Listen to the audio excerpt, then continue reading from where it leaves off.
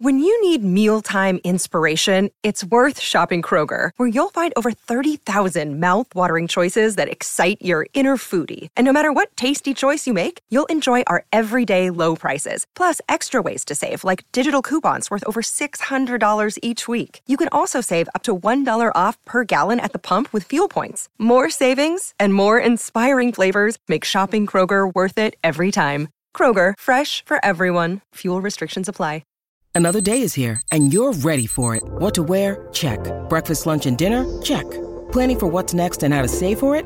That's where Bank of America can help. For your financial to-dos, Bank of America has experts ready to help get you closer to your goals. Get started at one of our local financial centers or 24/7 in our mobile banking app. Find a location near you at bankofamerica.com/talktous. What would you like the power to do? Mobile banking requires downloading the app and is only available for select devices. Message and data rates may apply. Bank of America N.A., member FDIC. Something else.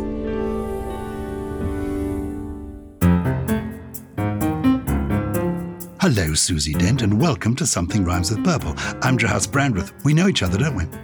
We do. We've met a couple of times. We have met dozens of times, possibly hundreds of times over the years. And I came across a very intriguing survey recently, because I'm sure when I see you, I say, hello, Susie. I might say, hi, Susie. But I saw this survey that had visited a lot of people and asked hundreds of people, I can't remember how many thousand it was, what their words of greeting were. And the top 10 seemed to be, hi, hello, how are you, how do you do? And then down at 17th, I noticed as a word of greeting, piss off. Apparently people say that to one another when they meet. Hi. Really? Piss off. Yeah. I've never heard that. It's, I think, known as jocular. I don't think they mean piss off. I think they just... I think so too. Yeah, Giles, but it was way down the list. Before we get going, because we are going to talk about greetings and thank yous and goodbyes, we should explain that what people will hear today is a bit of the show that we recorded on the 16th of October at the London Fortune Theatre. But unfortunately, we had a technology blip, a mishap, which meant we weren't able to secure a whole recording from the event. But we enjoyed the show so much, we wanted to share it with all the Purple people anyway. So hopefully, Giles, that means we've had a moment to rehearse. Oh, I didn't realise we were going to do... I mean, I used to be a politician. I thought our rule was never apologise, never explain. Lee said soonest mended. Well, there we are. So, take it away. Take it away. What are we going to talk about? Hi. Hello. Hello. Hello. Well, if I was to ask you which is the older word, hey or hello, which one do you think you'd go for? I suppose I'd go for hey as an abbreviation of hail, as in... hail and farewell, I don't know. I would do the other way around. I would think that because hey is still quite, very much part of the hip lexicon today, that it sounds really modern to me, whereas hello sounds much more old-fashioned. But actually, hey is the winner in the age stakes because hello is less than 200 years old, fewer than 200 years old. And English speakers have been using similar formulations, really, to greet each other since Anglo-Saxon times, most of them beginning with the letter H. Now, why do you think this is, and what is the oldest of these? Well, hey and ho are first recorded in the 13th century. Hi is already there in the 1400s, so that's some 400 years before hello came on the scene. And amongst Anglo-Saxons, a very familiar greeting was, you mentioned hail there, hail meaning whole or be healthy. So that gave us hail and hearty, and it also gave us wassail, which was a wish that the recipient be in good health. So it was a greeting. It was also a drinking toast. And of course, that became the wassail that we remember when we go wassailing at Christmas time. And then, as I say, around the 1800s, hello emerged. Now, can you guess what really secured its fame? No. Hello. I don't know. It was the telephone. So the telephone's creator, Alexander Graham Bell, he preferred ahoy there, which sounds quite nautical, doesn't it? But it was Thomas Edison, who later adapted the telephone, who shouted hello into the mouthpiece of his device when he discovered a way of recording sound. So that was in 1877. Then the first telephone operators were called hello girls. But I actually love the idea of shouting ahoy into our handsets when we answer a call. But much better still, I wish we had adopted an earlier version of ending a call, because obviously I don't know about you, but if I speak to members of my family or friends, you have this entire complicated coda of exchanges, which is, see you soon. Yes. Take care. Yeah. Speak soon. Bye. Love you. And all of that goes on forever. Whereas actually there was once a very no nonsense formulation to end a call. Simply, that is all. And then you put the phone down. Oh, I like that. I love that. That is all. What about over and out? Yes, over and out. I think this actually gets sort of real radio experts, really, radio communications experts very, very annoyed because strictly speaking, in two-way radio communication, over indicates that the speaker is inviting the other person to speak. So you're turning the air over to the person you're speaking with. And then when you're done speaking, you terminate the conversation with out. So essentially, over and out, which seems to be an invention of Hollywood and radio scriptwriters, thought it was quite neat to conclude things with over and out. But this would technically mean you can talk now if you want, but I'm not going to be listening because I've ended the call. Who was Roger? Roger, over and out. Oh, Roger is simply code for R for received. In other words, I have received your message. Oh, very good. So we've got hello, hi, howdy. Howdy, actually, howdy do there. And howdy is a kind of, I think that's a kind of cowboy expression from me watching in the 1950s, cowboy on television. Howdy. It is. And yes, strange, it actually is a contraction of howdy dee. So how do you do, in other words? And that was then mangled a little bit to howdy, much like watcher, which I've talked to you about before because it's one of my favourite things. Because I always thought watcher was definitely 80s and 90s, watcher cock. But actually, it could have tripped off the lips of Henry VI because what cheer was once the traditional expression when you met an acquaintance. And it meant what is your mood? Cheer being a synonym for face because our facial expressions mirror our soul. So what cheer was eventually mangled to watcher. If you think about it, how do you do is a very funny form of greeting. Yes. I mean, how do you do what? I mean, what are you doing? What is the origin of that? It's strange, isn't it? I think it's sort of how do you do it's almost like how do you go? It's similar to what cheer in that sort of what is your mood today? What are you, it is similar to how are you? What is your disposition? Yes, it's like when you say to someone, good to see you, how are you? And then they tell you. I mean, that is not what you want. You want to hear the word fine and then you move on. But sometimes you say, how are you? And people then blather on for 40 minutes. I remember this meeting somebody who was when I was an MP, I went up to a lady at a party who was the wife of another MP. And I said, how do you do? Lovely to meet you. And she looked at me and she said, I'm so sorry. I'm quite old. I don't have time for new friendships. Goodbye. Oh. Put me in my place, didn't it? Yes, but that is all. Yeah, that is all. But since then, I've come to be quite sympathetic to her. And my wife and we go into a room, and Michelle, she turns to me and says, I don't think I can face this. Honestly, I don't want to meet any more people. Yes. And so let alone people who, when you say, how are you, tell you. Yeah. But anyway, but that was poor manners, I think, to snub me quite like that by saying, I don't want new relationships. I understand and I'm sympathetic. Speaking of manners, I suppose manners is part of, people do greet one another. That's just the way it works, isn't it? Yes, it's etiquette, isn't it? And if you remember, etiquette goes back to the French for a ticket because originally people who were attending a royal court would be given a ticket or a card on which were written the rules of the court when it came to courtesy and behaviour. That a little card that actually told you when you come in, you bow twice to the king and you walk backwards, that sort of thing. Yeah. Gosh. And manners themselves go back to the Latin manus, meaning hand, similar to manage and manicures and lots of other words, because it's the way in which you handle yourself metaphorically. Yeah. Oh, how interesting. I think manners, I like good manners. I was brought up. My parents were very traditional people. My father automatically, if a lady came into the room, he would automatically stand up.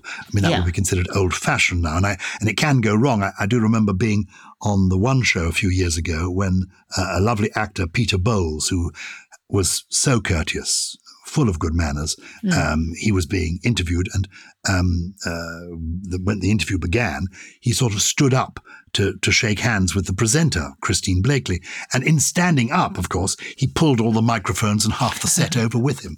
Sometimes being courteous is... But where actually, when it comes to manners, where are you on people letting you go through the door first and holding the door open for you and getting up when you come into the room? Are you against all that? Is it patronising? I'm not against it at all. I don't see many people stand up for me when I come into a room, but I will hold the door open for someone. So it's lovely when someone does that for me too. I don't see it as being gendered anymore, particularly.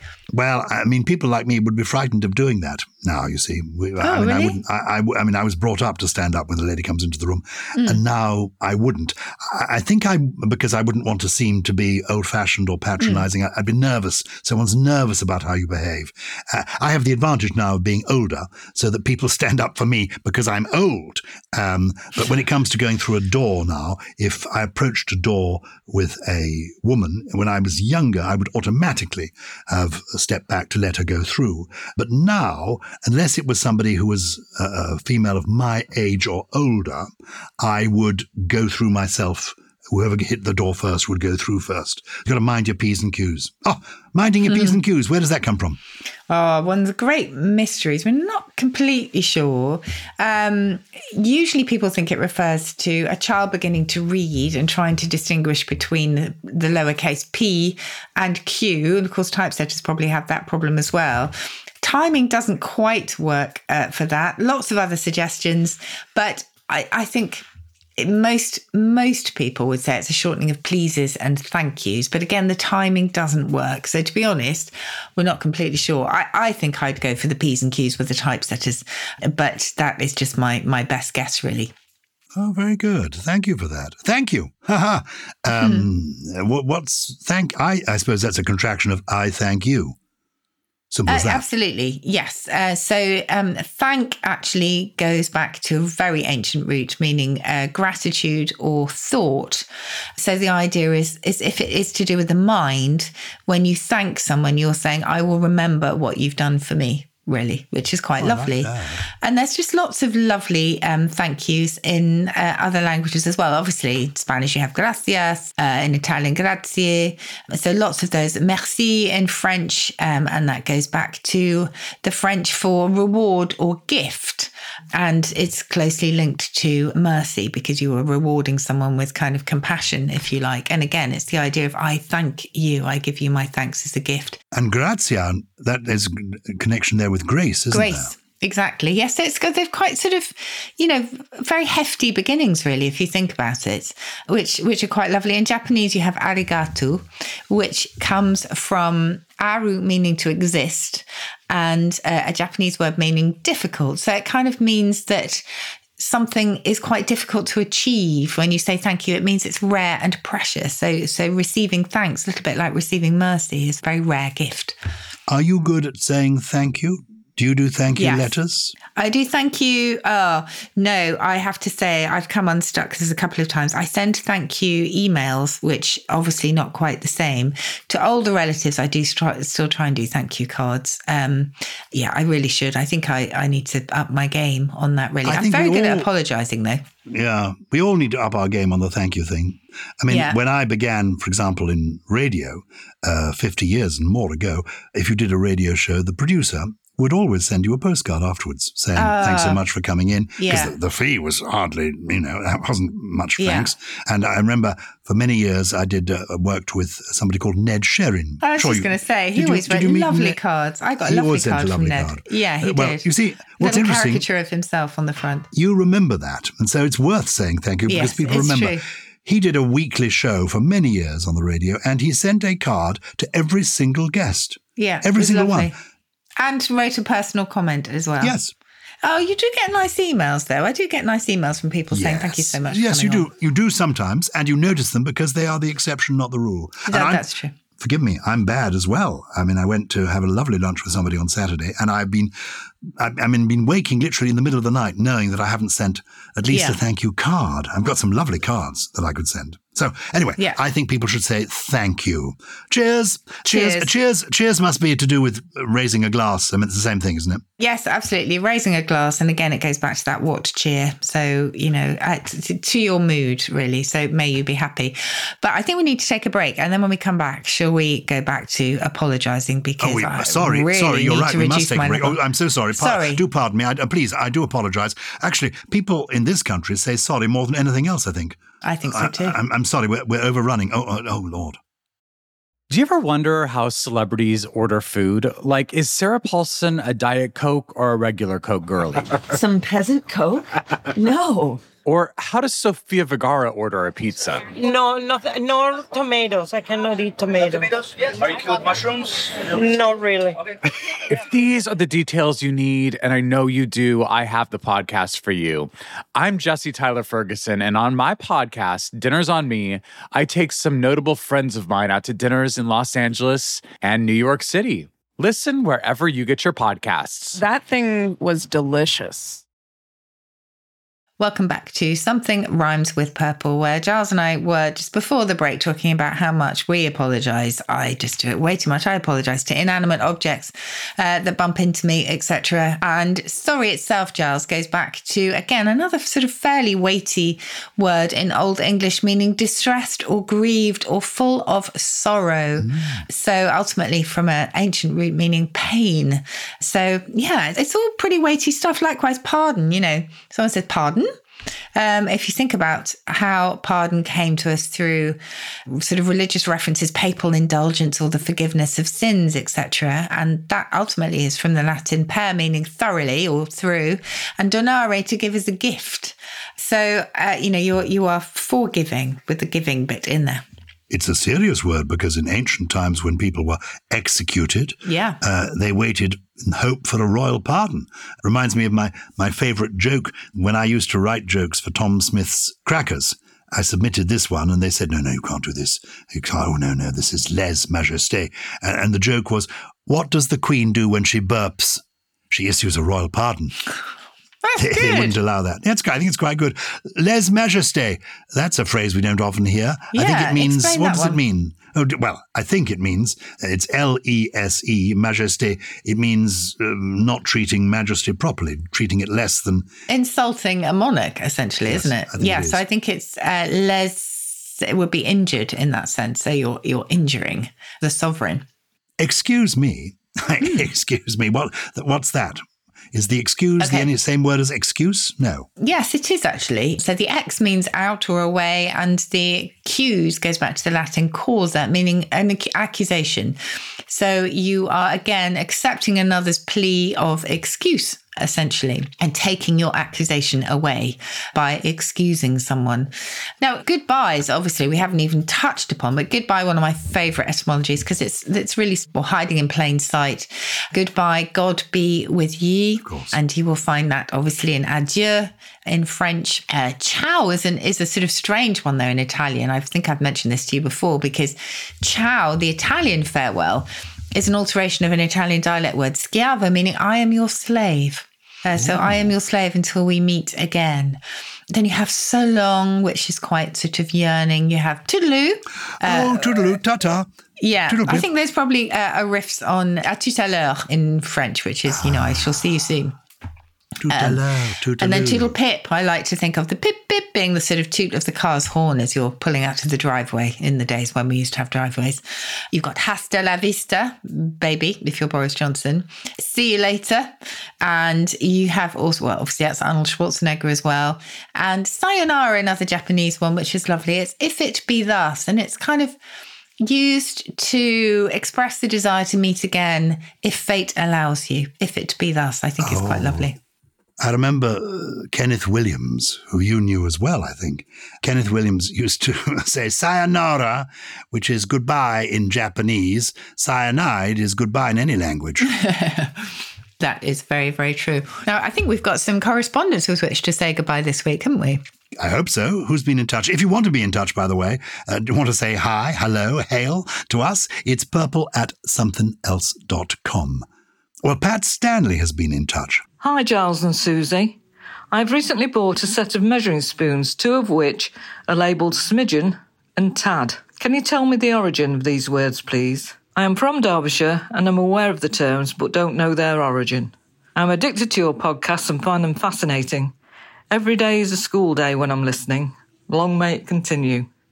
Best wishes, Pat Stanley. Thank you. Well, we hope you enjoy school. Long may it continue. A tad, a smidgen. They're both small things. What's the origin of both of them? Yes, they're both small. They didn't mention mickle as well, which I like. A mickle in Scots being a large amount. But actually, in the phrase, many a mickle makes a muckle, we use mickle to mean a small amount. So we got that slightly wrong. But smidgen, we think, it sounds Irish to me, but actually, again, we think this is another Scots word, smitch, meaning a small amount. And tad, now I didn't know this one, so I'm very grateful for this question because although we're not completely sure where it comes from, it did originally denote a small child. And so it might come from tadpole, a little thing. And if you remember tadpole, the literal etymology of that is toad head, because it looks like it's a creature with just one big head and nothing else. So that's possibly where a tad, meaning, a tad embarrassed, for example, somewhat, or just a tad of honey or sugar, a small amount of something. We think that's where it comes from. Great. Well, we've also heard from David Sawyer, and he's asking about, Uncle Tom Cobley and all. This is not Tom Sawyer, this is David Sawyer, and he writes, Hi, that's how he begins. My brother Michael introduced me to the podcast, and he's always going on about how much he loves the podcast and how in-depth your research is. Well, mine isn't, but Susie's is. So I was wondering if you could look into the history of the saying, Uncle Tom Cobley and all, as I hear this has some convoluted origins. That rings a bell. I think we may have discussed this before. Tell me, what's the answer? Yeah, I don't know if it's convoluted as such, but I think it goes back to the old folk song, Widdicombe Fair.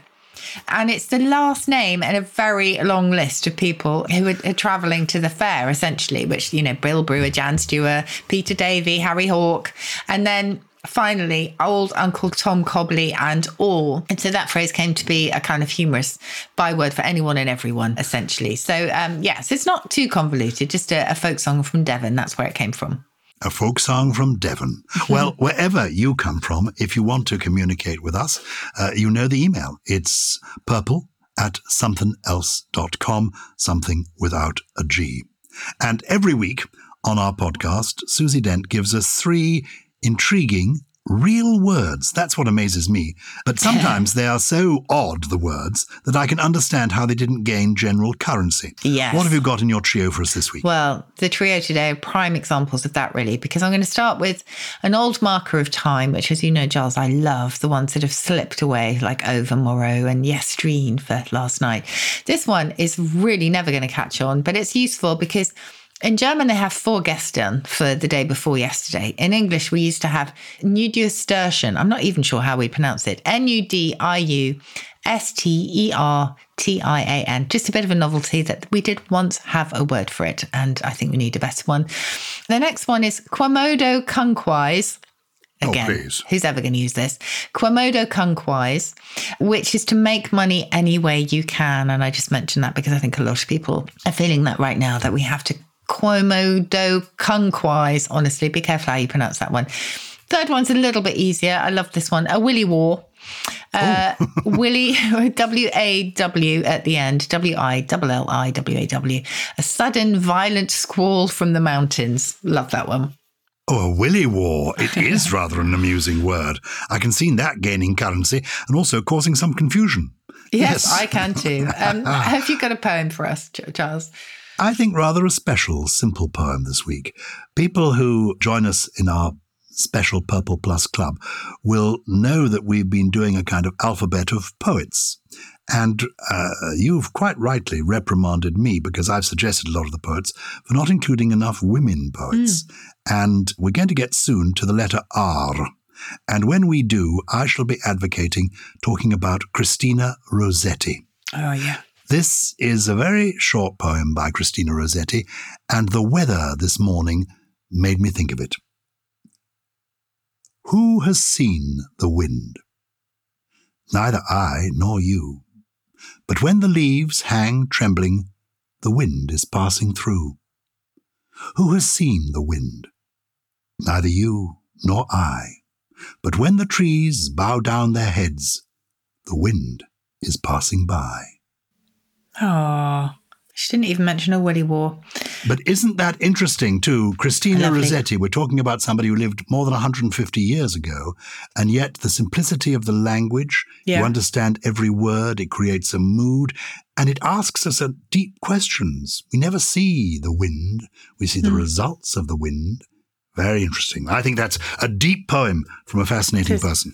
No, I love it. Thank you so much. And thank you too for listening to us. If you're a member of the Purple People, we do genuinely appreciate you all, and we particularly appreciate your emails, as Giles said.